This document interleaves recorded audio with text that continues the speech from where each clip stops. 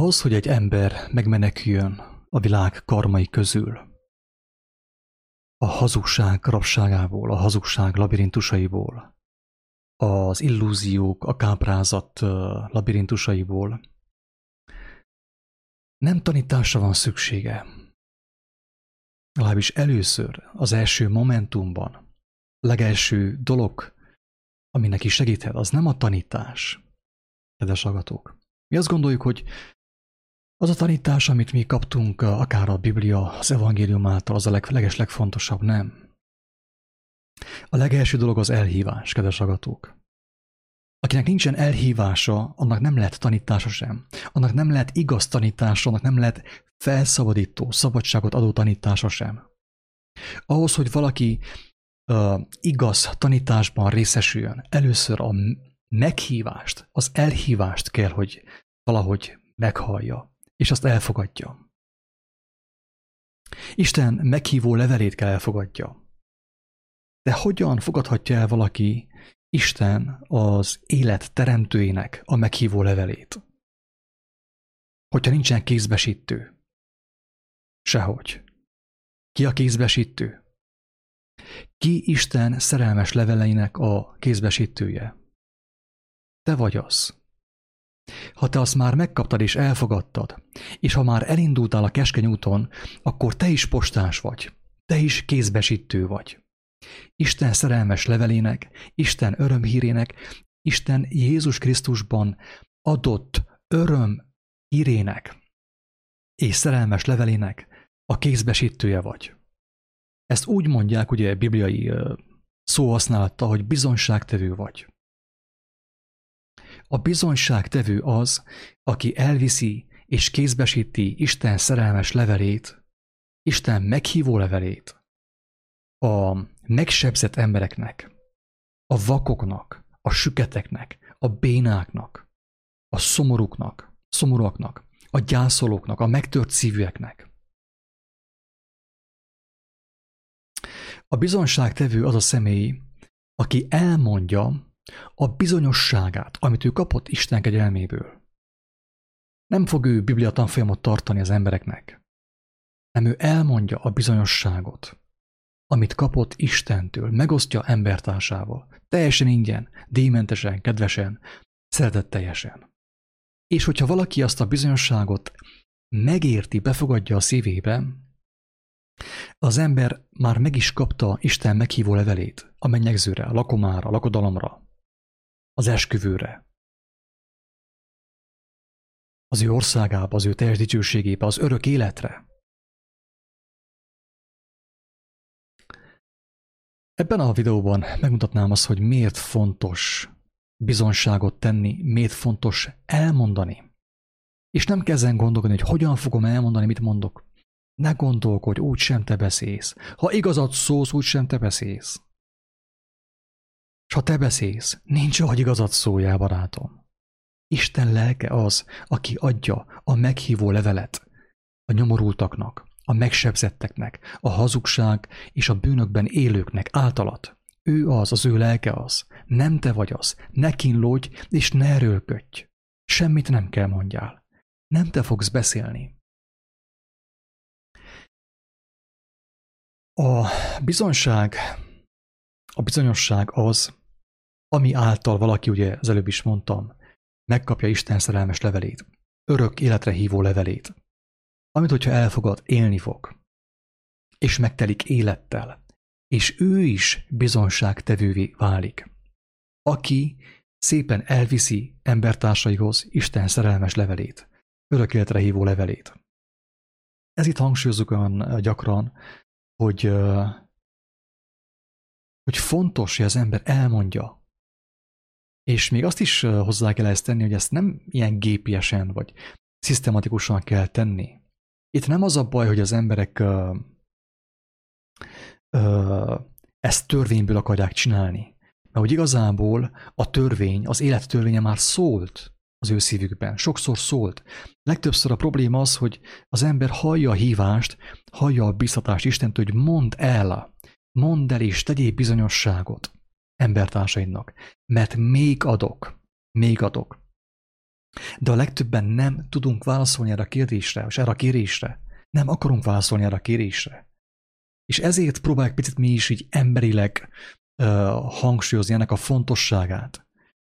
És tegnap este is a legutolsó videóban pont erről beszéltem, hogy aki az igazságban van, az már bizonyságtevő, vágyódik arra, hogy bizonyosságot tegyen Istenről, Krisztusról, Jézusról. Az ilyen ember nem unatkozik, az ilyen ember nem magányos, az ilyen ember nem érzi magát egyedül, mert Istennel van, ő tanítja őt, és folyamatosan megosztja az ő bizonyosságát embereknek, embertársainak, és azáltal ugyanígy, ahogy ez a kedves hölgy is úgymond új életre kapott, úgy azok az emberek is életre kapnak. És ezért hatalmas bűn, szinte azt kell mondjam, hogy hatalmas bűn elhallgatni azt az értékes kincset, amit kaptunk Istentől. Mert ha mi is elhallgattuk volna, akkor az a hölgy sem talán hát bizonyára Isten őt megmentette volna, de ugye úgy kedves Istennek, hogy az élő bizonyságot emberek által adja ki, vagy ossza szét az emberek között, mint ahogy Jézus is hozzánk emberi módon szólt. Az apostolok is emberi módon szóltak hozzánk, ugye? Először. Tehát, és nem tudom, az igazság az, hogy picit most ilyen emberileg erőlködök, úgy érzem, Isten bocsássa meg, de megmondom őszintén, nekem valósággal fáj, hogy milyen sok ember hallgatja az ilyen felvételeket, és milyen sok ember kapott bizonyságot, 1 talentumot, 2, 5, amit nem osztott meg embertársaival. És végül már panaszkodik, hogy ő nem hallja Istent. Hogy nem hallja Istent. Nem érti, hogy miért nem hallja Istent. Azért nem hallod Istent, mert kaptál tőle hallást, látást, és azt nem osztottad meg. És Jézus egyértelműen elmondta, hogy aki nem osztja meg az 1 talentumot, nem fekteti be, többet nem fog kapni, még azt is el fogja veszíteni, amit kapott.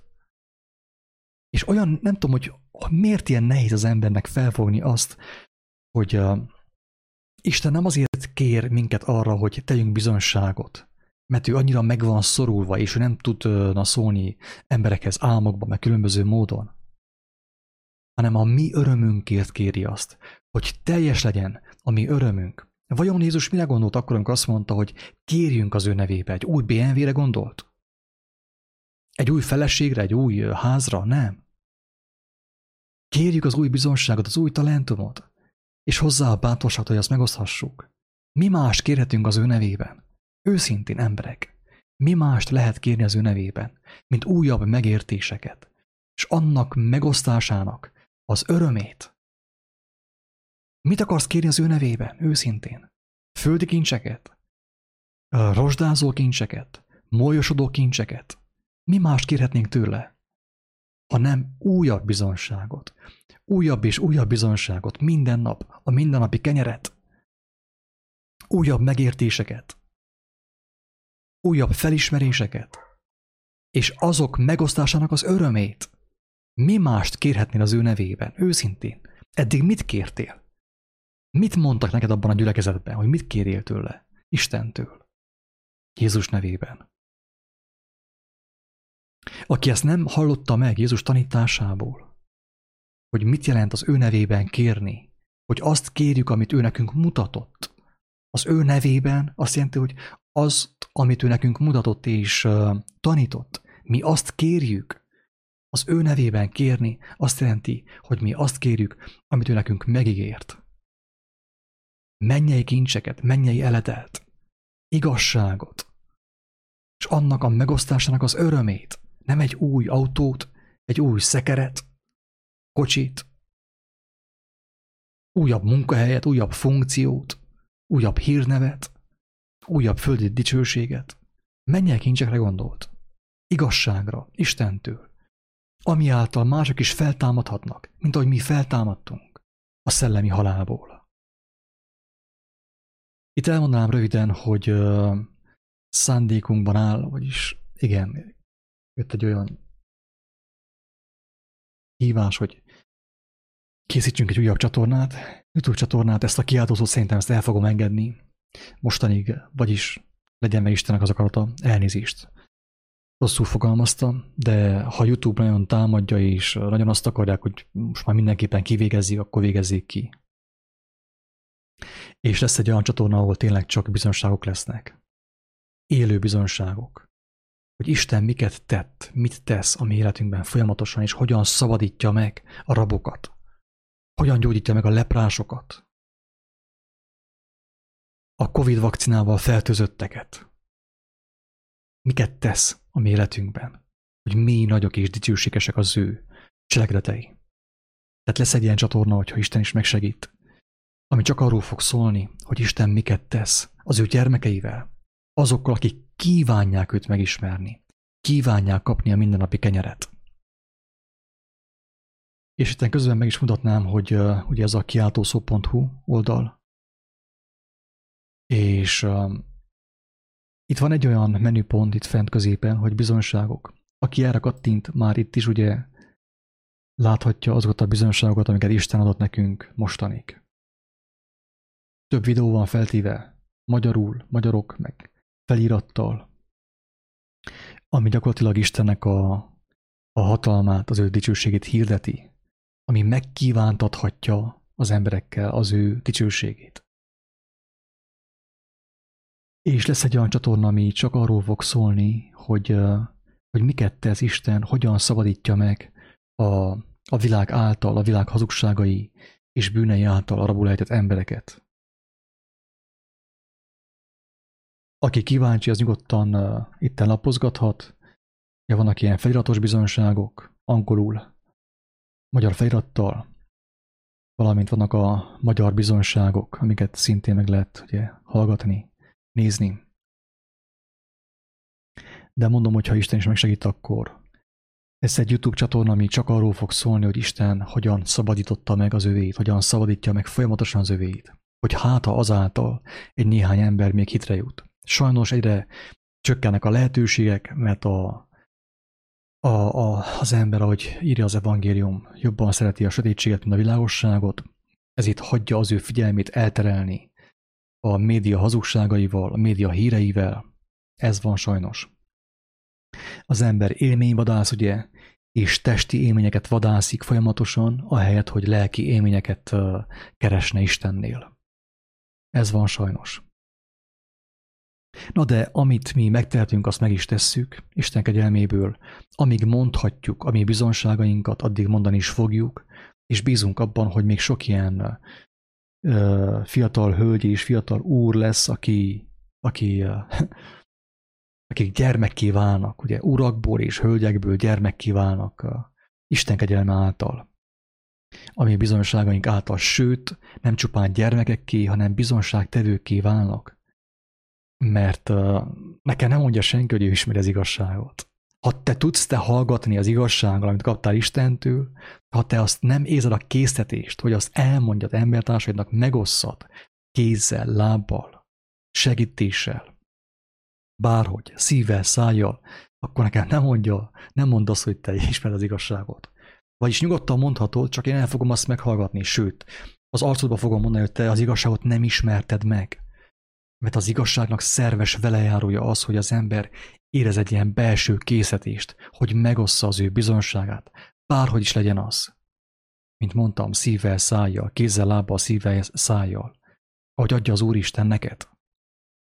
De ha te el tudod hallgatni azt, hogy mit tett veled az Úristen, és mit tesz nap mint nap az Úristen veled, akkor egyenesen ki kell mondjam a képedbe, hogy még az igazságot te nem ismerted meg. Lehet, hogy hallottad Istennek a kegyelmét, hallottad az örömhírt, megtapasztaltad az ő erejét, az ő udvarlását, de te igent nem mondtál még rá. Határozott igent a vőlegényre nem mondtál. A gyűrű, az élet pecsétes gyűrűje nincs az ujjadon. A szíveden, ugye, egészen pontosan. Tehát te még nem vagy elpecsételve, sőt, elképzelhető még az is, hogy valamilyen mértékig a fennebadnak a bélyegét hordozod a gondolkodásodon és a kezeden. A cselekedeteiden. Tehát nem rosszalló módon mondom ezt, nem károsztatással, hanem azért, hogy aki magára ismer, hogy ő azt hiszi, hogy ismeri az igazságot, de nem mondja el senkinek, nem érzi a belső hívást, a késztetést az ember még nem ismerte meg az igazságot teljesen, vagy pedig ő még nem mondott határozott igent a vőlegénynek a hívására. Isten hívó életre, örök életre hívó szavának nem mondtál még határozott igent, hogy Isten téged elpecsételjen, tanítson, úgymond irányítson, picit megdorgáljon, megtisztítson, és neveljen téged. Mert az, hogy te találkoztál Istennek a hatalmával, még nem jelenti azt, hogy meg is fogod látni az ő országát. Mert mindenki találkozott az ő hatalmával valahogy, valamilyen módon. Mindenkit megmentett Isten különböző nehéz szituációkból, de viszont nem mindenki mondott igent, határozott igent, egy örök érvényű igent az ő hívására. Ezt ne felejtsük el. Kedves hallgatók, ez a bizonyosság ezért fontos. Tehát én úgy gondolom, hogy minden tanításnál fontosabb bizonyságot tenni, sőt, Jézus elmondta, a tanítók nem mi vagyunk, hanem az ő lelke a tanító. Az ő lelke fogja majd megtanítani az összes gyermeket, az összes elhívottját Isten dolgaira. Tehát a tanítók nem mi vagyunk, a mi dolgunk az, hogy bizonyságot tegyünk az ő kegyelméről, arról, amit nála láttunk, hallottunk és tudunk, személyesen, amit megtudtunk. Azt mondjuk el embertársainknak is, nem többet, nem is kevesebbet, de nem is többet. És aki nem érzi a hívást, a belső késztetést, a belső szorongattatást, hogy megossza azt az 1 talentumot, azt a 2 talentumot, azt az 5 talentumot, az ember még nem lett teljessé az igazságban, a Krisztusban, sőt, még nem is mondott határozott igent a Krisztusnak, egy örökérvényű igent. Úgyhogy aki ezt hallja, az meg kérem szépen ne áltassa magát, ne lázadjon fel ellenem, vagy bárki ellen, hanem inkább mondja az, hogy igen, az igazság az, hogy én még nem mondtam egy határozott igent Istennek, Krisztusnak. Elfogadtam az ő ajándékait, az ő segítségét, valahányszor bajba voltam, mindig hozzáfordultam, de a hűségnek az igenét nem mondtam ki. Válaszkép Jézus Krisztus hívására. Ingyen kaptátok, ingyen adjátok. Isten áldjon, sziasztok!